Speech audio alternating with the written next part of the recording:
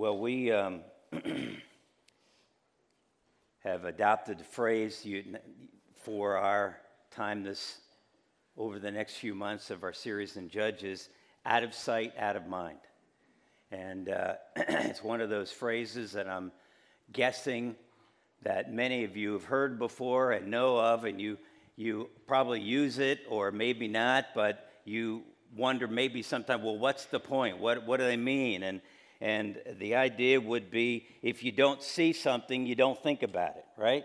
A person stops thinking about something or someone if they do not see that person or that thing.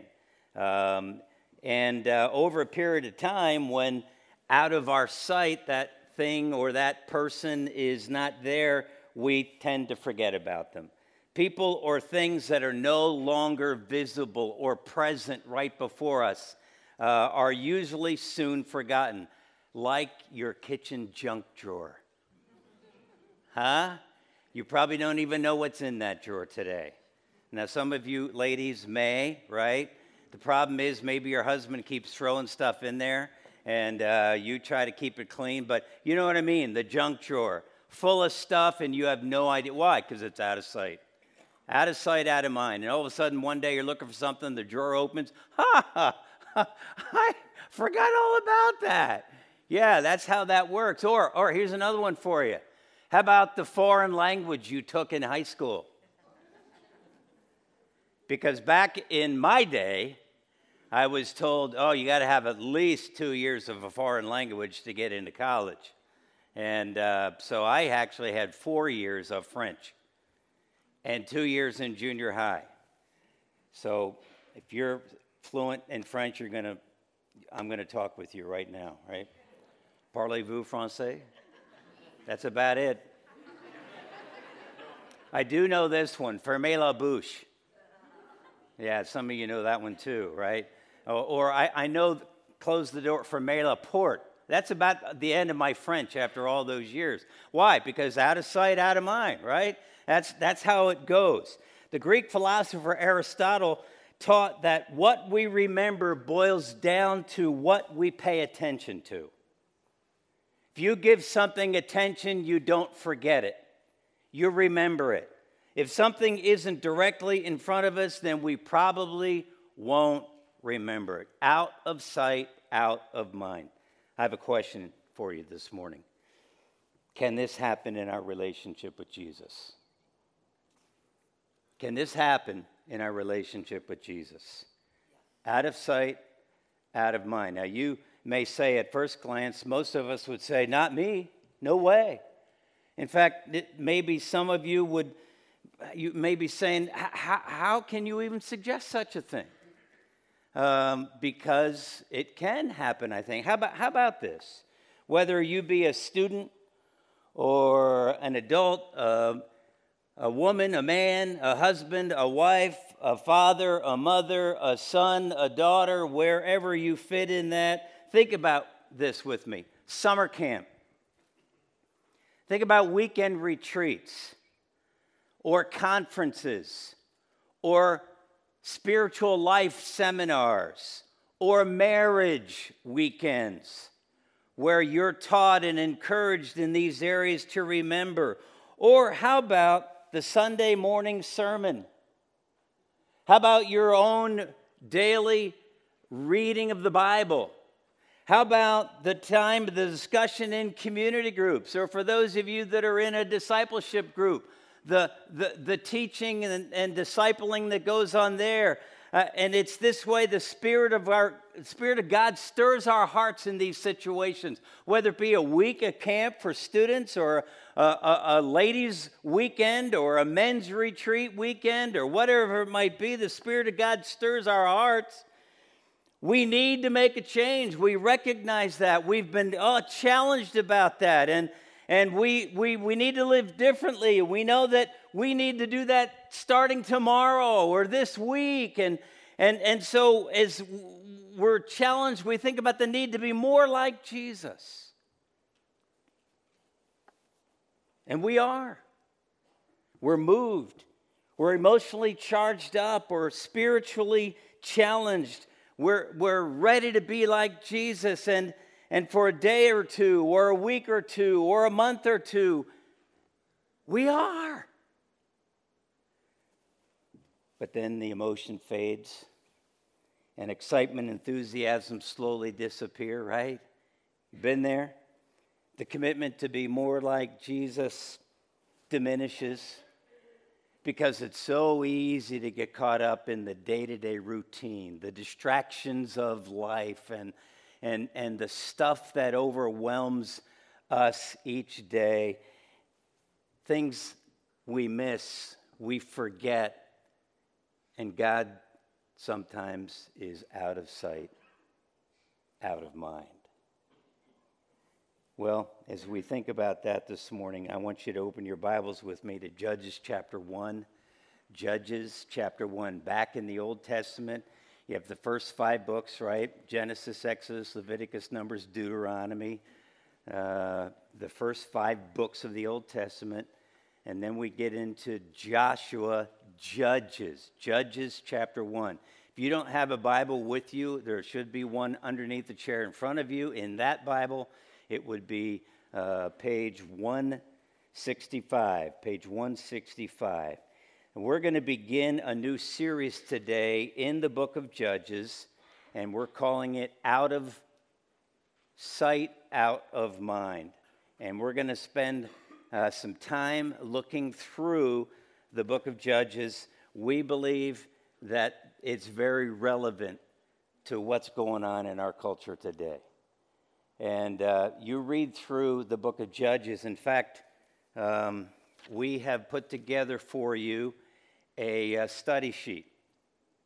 We have them out at the Welcome Center, and I'd encourage you to stop by after the end of the service, pick one up, and it will just be from week to week to week. The dates are listed there, and give you an opportunity to read ahead of what we're going to be preaching next week.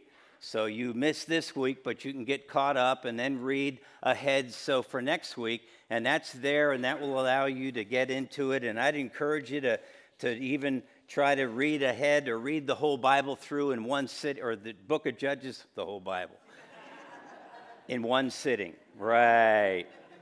Read the book of Judges through in one sitting, if you can, and then break it down so that you get a big picture idea of what's going on. And read with a pen or pencil in your hand, however you mark up your Bible, or if you use your tablet or your phone or your computer, whatever you do to journal, take notes, write, underline, circle, highlight, all of those things, so that you're paying attention as we go through these things, or questions that come to mind.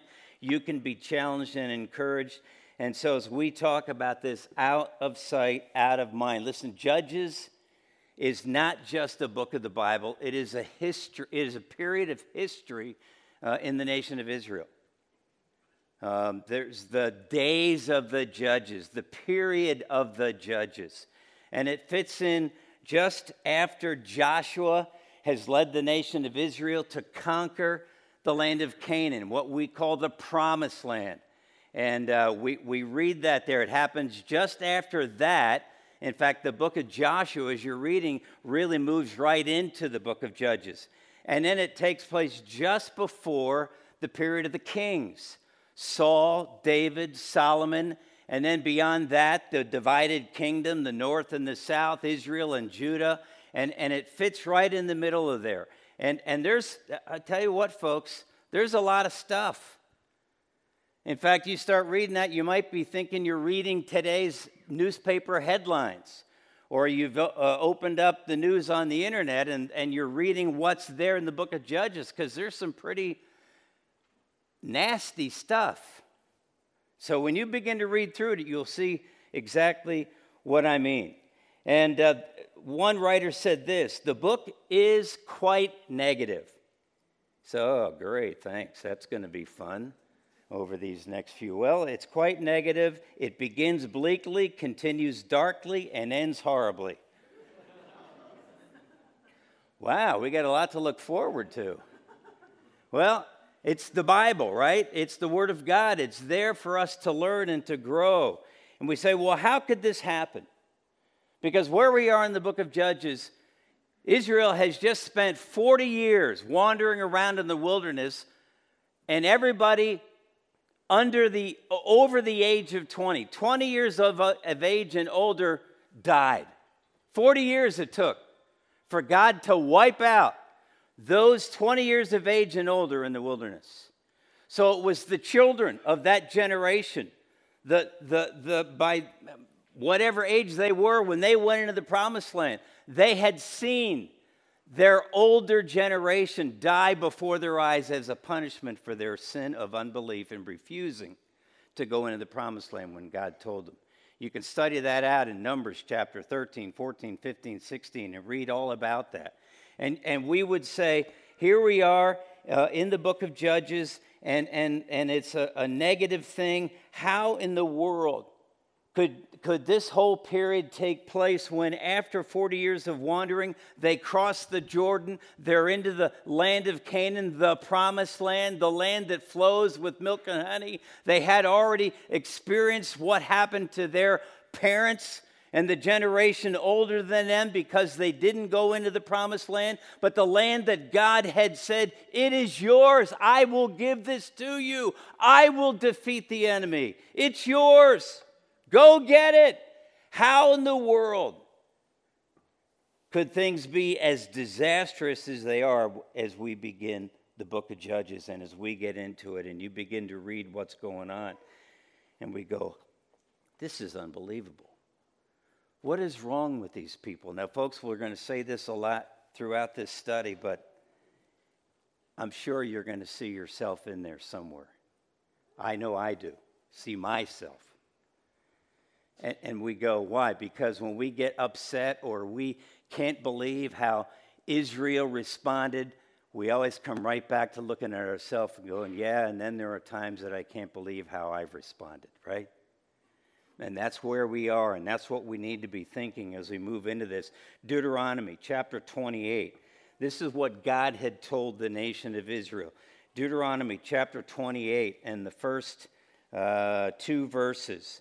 And I'll read this for you. Deuteronomy chapter 28. I think we have it up on the screen if you need it there. But Deuteronomy chapter 28, verses 1 and 2. If you fully obey the Lord your God and carefully follow all his commands I give you today, the Lord your God will set you high above all the nations on the earth.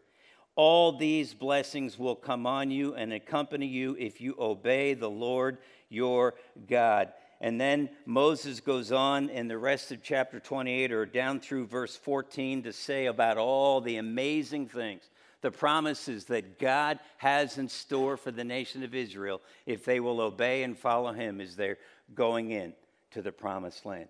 But he also says this in verse 15, however, if you do not obey the Lord your God and do not carefully follow his commands and decrees I am giving you today, all these curses will come on you and overtake you. And then he lists all kinds of negative things. You get down to verse 20. The Lord will send on you curses, confusion, and rebuke in everything you put your hand to until you are destroyed and come to sudden ruin because of the evil you have done in forsaking him. How in the world would they forsake God after what he has done for them? We just sang that this morning. You have done great things. You have done great. And I'm sitting there, we're singing that, Asa, and I'm like, this is like fits right in. It always happens that way. I'm amazed. It's God. But think about that. Israel ought to be singing that song. God, you've done great things. We're not going to turn our back on you. We're not going to walk the other direction. We're not going to disobey. We're going to follow you. But the warning was, if you don't, you're in trouble. And that's where we are. And so what happened? How in the world? Well, we get to Judges. Judges chapter 1 and verse 1. And here's the opening phrase that says it all. After the death of Joshua. Joshua's gone. The one who led them into the land of Canaan. The one who led them into the promised land. He's gone. He died. He's done. And then chapter 2, verse 10. And we read that, chapter 2, verse 10. After that, after Joshua had died, after that whole generation had been gathered to their ancestors. So it's not just Joshua, but it's his whole generation, those who lived after him. That whole generation had been gathered to their ancestors. Another generation grew up who knew neither the Lord nor what he had done for Israel. You say, how could that happen? Well, in Deuteronomy, the nation of Israel was told that the parents were to teach their children. So one of two things happened. Either they did that and the children disobeyed, or the parents did not do that. I mean, what's the other answer? Either the next generation disobeyed God when they were taught, or their parents didn't do what they were told to do, and they did not teach their children and the next generation. That's it. After that, the whole generation, they knew neither the Lord nor what he had done for Israel. And we sit back and I marvel, how in the world could that happen? After all the great things that God had done for Israel. Judges chapter 3, verse 7. The Israelites did evil in the eyes of the Lord. They forgot the Lord their God and served the Baals and the Asherahs. Those were gods of the wicked nations around them, the Canaanite nations that were in the promised land, and they were there all around them. And we're going to see what it was that Israel didn't do that they should have done. They forgot the Lord their God, and they worshiped idols. Out of sight, out of mind. That's what happened. Out of sight, out of mind. The Bible calls that apostasy. We sometimes use that word and we don't always know what it means. We think it's this big theological word. Apostasy, simply the act of abandoning or renouncing one's previously held religious beliefs or faith, often in favor of a different set of beliefs, or not believing anything at all. There's a generation today called the nuns, not the N-U-N-S, all right, but the N-O-N-E-S. They have no connection whatsoever to the church. They've walked away, they've given up, they've put it behind them. We're not connected to anybody. We have no desire to be connected to any church, any denomination, or God. The nuns. The act of abandoning or renouncing our religious beliefs or faith. That's apostasy, and that's what Israel did. And we're going to see it pictured for us throughout the book of Judges. In fact, Judges chapter 17 and verse 6, and also Judges chapter 21 and verse 25, both verses, they say the exact same thing. And here's what they say. Judges chapter 17, verse 6, in those days Israel had no king. Everyone did as they saw fit. That's exactly what Judges 21 and verse 25 says. In another translation, they did as they saw fit. Or here's another way to say it. In those days there was no king in Israel. Everyone did what was right in his own eyes. They did as they saw fit, or they did what was right in their own eyes. Wow, that's called chaos. Right? Everybody just does times do you wonder about what's going on in our culture today? Everybody does that which is right in their own eyes. The things that we read about, hear about. I've been a little bit connected this week. If you have been following the local news at all, Scranton police officer is laying in the hospital this morning with 2 bullets in his head. How in the world? Everybody does that which is right in their own eyes. And we look at those things and we can't imagine what we see and hear, and we turn on the news or read about it on the internet or wherever, and we're going, what in the world is going on? It's craziness. And that's where we are in the book of Judges. And there are 6 repeated cycles of this running from God and God dealing with them, and then God raising up a judge, a deliverer, and bringing them back, and the people repent, and then it happens again. And we're going to look at those a little bit more next week. It's going to kind of be a 2-week introduction, but we're going right into the Word here, and so that's why the first 3 chapters or 2.5 chapters give us that introductory news. So look back to Judges chapter 1 and the first 2 verses. After the death of Joshua, that's what happened. The people stopped following God. They didn't hear about, they didn't remember what God had done, that he had done great things. And we read there then, the Israelites asked the Lord, who of us is to go up first to fight against the Canaanites? Now, why would they ask the Lord that? Because God had told them, go conquer the land. Joshua had told them, go conquer the land. They had started, but they didn't completely take over the land. Joshua had given them the boundaries. They all knew where the boundary lines were for their particular tribe. There were 12 tribes. There were 12 areas, right? And the Levites had one. And they knew where they needed to go conquer it. They needed to go get rid of the Canaanites and all the enemies of God. And so there you have it. And the Lord, verse 2, who shall go up first to fight against the Canaanites? And the Lord answered, Judah shall go up. I have given the land into their hands. And then verse 3, we read, the men of Judah then said to the Simeonites, their fellow Israelites, come with us into the territory allotted to us to fight against the Canaanites. We in turn will go with you into yours. So the Simeonites went with them. And as we read through this, we find out that, wow, they had great success. Judah and the Simeonites were conquering the land that had been promised to Judah. They were overcoming, and you can read about it there. And verse 8 says, the men of Judah attacked Jerusalem also because the Jebusites were living there, and they took it.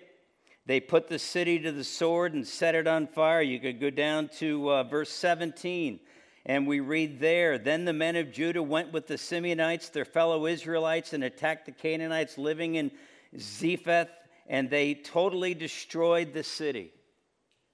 There it is. I mean, that's what was going on. But they didn't finish the job. They continued to experience increasing failure. And as we get to verse 19, the Lord was with them, the men of Judah. They took possession of the hill country, but I got a big red circle there in verse 19 in my Bible around that word, but. Because look at the next phrase. They were unable to drive the people from the plains because they had chariots fitted with iron. Now, you read that at first glance and you might say, oh, well, okay, of course. How could they? I mean, the enemy had chariots of iron. How in the world? Well, because God had promised to give them the land. Do you remember what the people, the spies, the 10 spies, and then they convinced the whole nation back the first time when Israel refused to cross the Jordan into the promised land? They said there were giants in the land, walled cities. It's just too great. We can't overcome that. We can't get in there. It's just more than we can do. God didn't accept that. Joshua and Caleb didn't accept it, but they said, come on, don't say no to God. Let's go. We can do it because it's about God, not us. Well, here we are again, the iron chariots. And as we see that, you see, this is a big deal. The people of Israel chose partial obedience rather than wholeheartedly following the Lord. And you can read through all the way through the book of Judges here, chapter 1, because just continue to go on down. Verse 22. Now the tribes of Joseph attacked Bethel. The tribes of Joseph would be Ephraim and Manasseh. You could go back and study that out if you remember Joseph's 2 sons. All right, there is not a tribe of Joseph.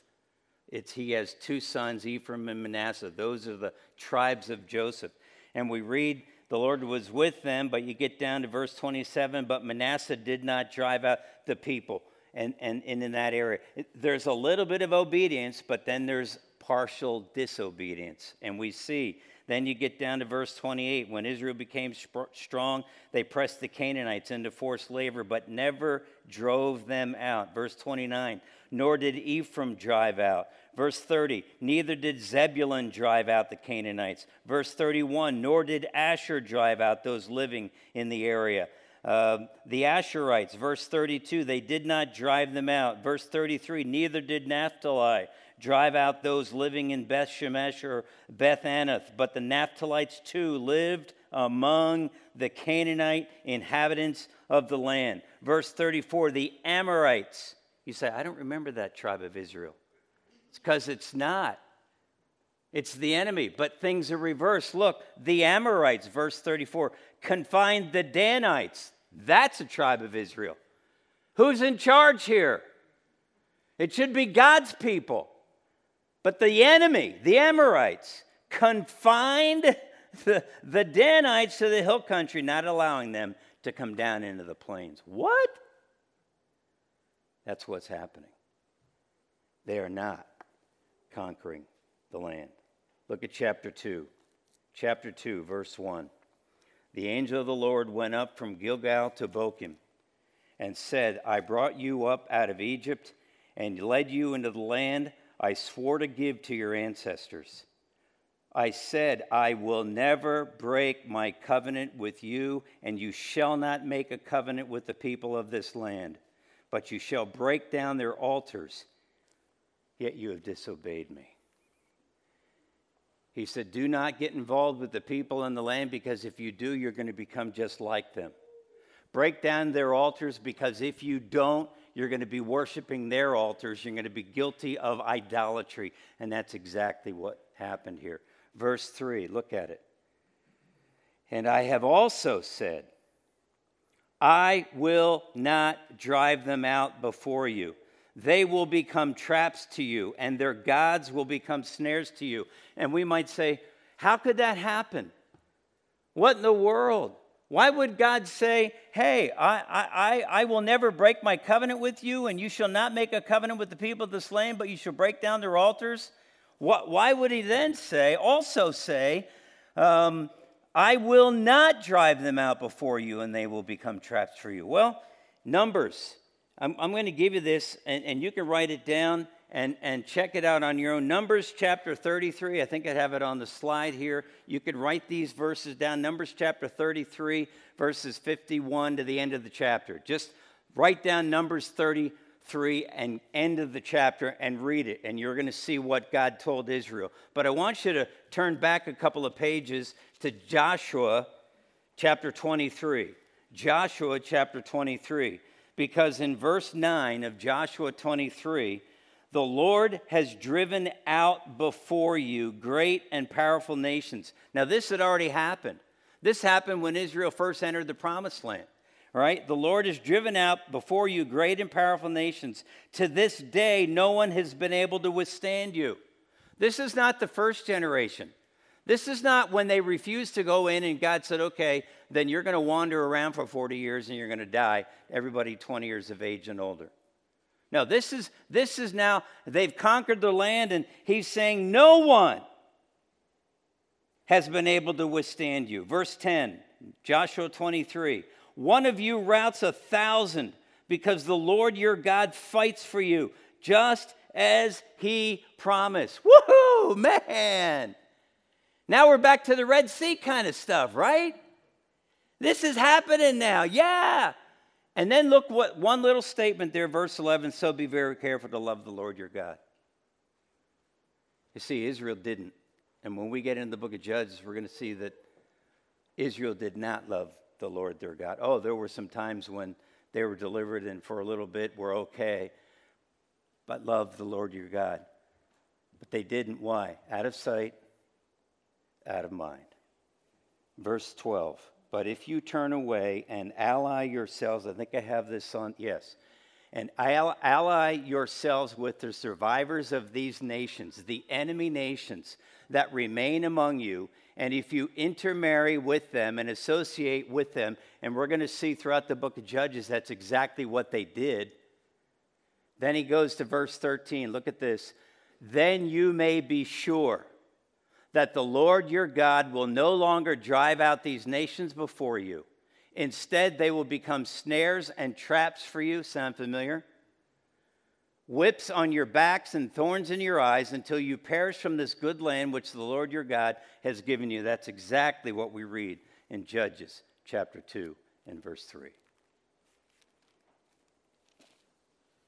What a mess.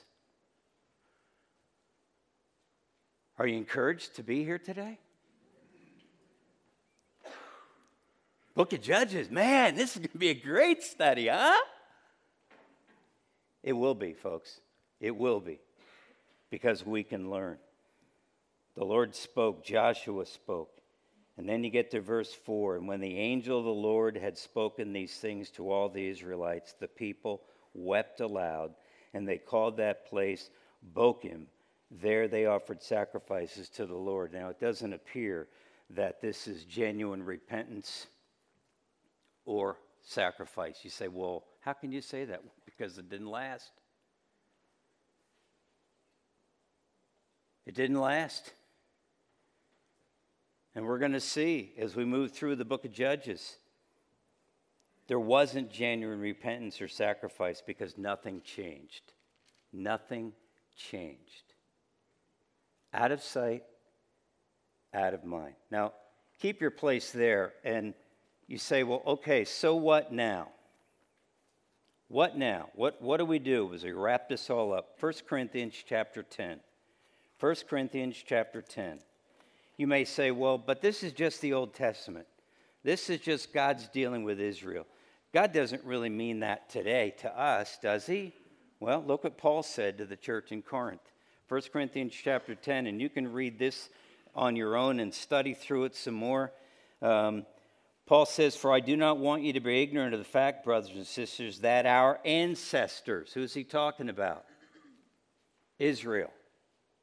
Back in the past, right? And he says, we're all under the cloud, that they all passed through the sea. They were all baptized into Moses in the cloud and in the sea. They were all ate the same spiritual food, drank the same spiritual drink, for they drank from the spiritual rock that accompanied them, and that rock was Christ. And we preached through that a couple of years back when we went through 1 Corinthians. I'm not going to go through that now, but look at this, verse 5. Nevertheless, God was not pleased with most of them. Most of them? Their bodies were scattered in the wilderness. We just talked about that. Right? For 40 years, their bodies were scattered in the wilderness. Verse 6, here it is. Now these things occurred as examples to keep us from setting our hearts on evil things as they did. Do not be idolaters, as some of them were. As it is written, the people sat down to eat and drink and got up to indulge in revelry. We should not commit sexual immorality. There's going to be some of that in the book of Judges, as some of them did. And in one day, 23,000 of them died. We should not test Christ, as some of them did and were killed by snakes. And do not grumble, as some of them did and were killed by the destroying angel. Verse 11, these things happened to them as examples that were written down as warnings for us. In 2024, I got it right. Woo-hoo. So, does it have anything to do with us today? Absolutely.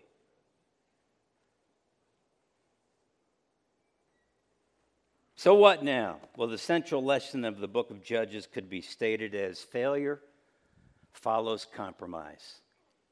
Failure follows compromise.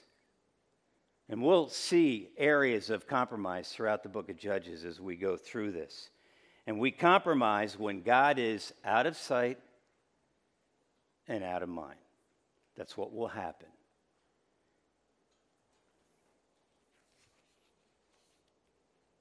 Folks, there's a lot to be learned as we learn to deal with sin. You know, the interesting thing is in the book of Judges, yes, we're told how not to live, and we see the mess that Israel got themselves into, but we're also given means of restoration, and that's God and His grace. Came across this statement in my study this week. Incomplete mastery. Now, this is written in an old book that I had, Old Testament. Jane and I found it, and I was looking through. I said, "Hun, do you remember this book? Old Testament, New Testament survey. It's called Explore the Book by J. Sidlow Baxter." So there's old language, but what he says here, incomplete mastery of an evil at the outset always means constant trouble from it afterwards. You see that? Incomplete mastery of an evil, when we first face it, always means constant trouble from it afterwards, and often defeat by it in the end. It is, here's the old language, it is ruinous folly to try half measures against sin. Think about that, folks. We have things in our lives that God calls sin and evil, things that we tolerate and put up with, things that we compromise over, and we take a little stab at dealing with the sin, but don't do it all. We do incomplete mastery of that sin. We don't deal with it once and for all, completely and totally, and it will come back to bite us. Because that's what the devil does. It is ruinous folly to try half measures against sin, and that's what Israel was doing. Half measures are compromise. It's not doing the whole thing. Hebrews chapter 12, verses 1 and 2, and I'll close with this. Hebrews chapter 12, verses 1 and 2. Asa, I learned this verse. I appreciate your scripture memory.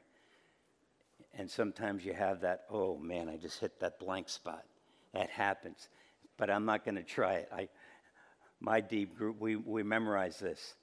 Therefore, since we are surrounded by such a great cloud of witnesses, let us throw off everything that hinders and the sin which so easily entangles, and let us run with perseverance the race marked out for us. Throw off anything that's going to hinder our relationship with God. Verse 2, fixing our eyes on Jesus. Fixing our eyes on Jesus, the pioneer and perfecter of our faith, right? For the joy set before him, he endured the cross, despite scorning its shame, and I had King James sneak in there in my memory, right?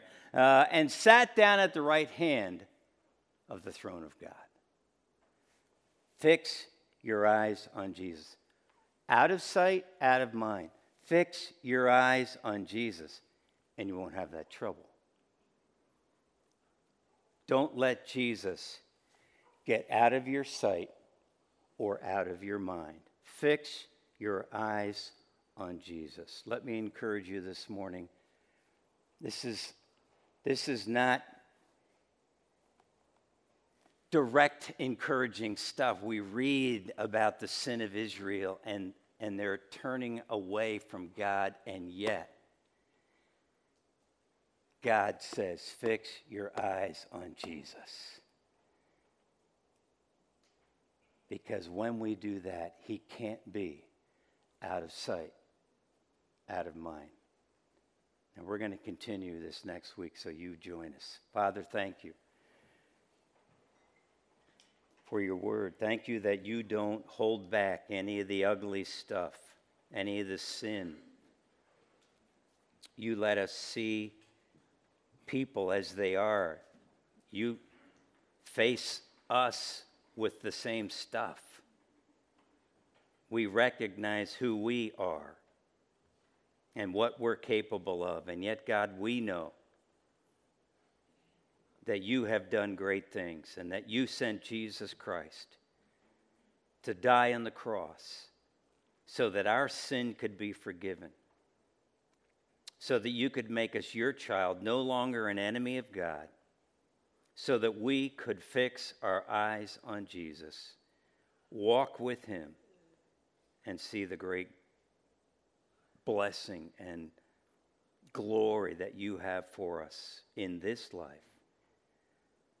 Father, stir our hearts, and if there is anyone here today who does not know Jesus, God, cause them to understand that despite their sin, Jesus has died to forgive that sin and take it away, and allow us to be a child of God.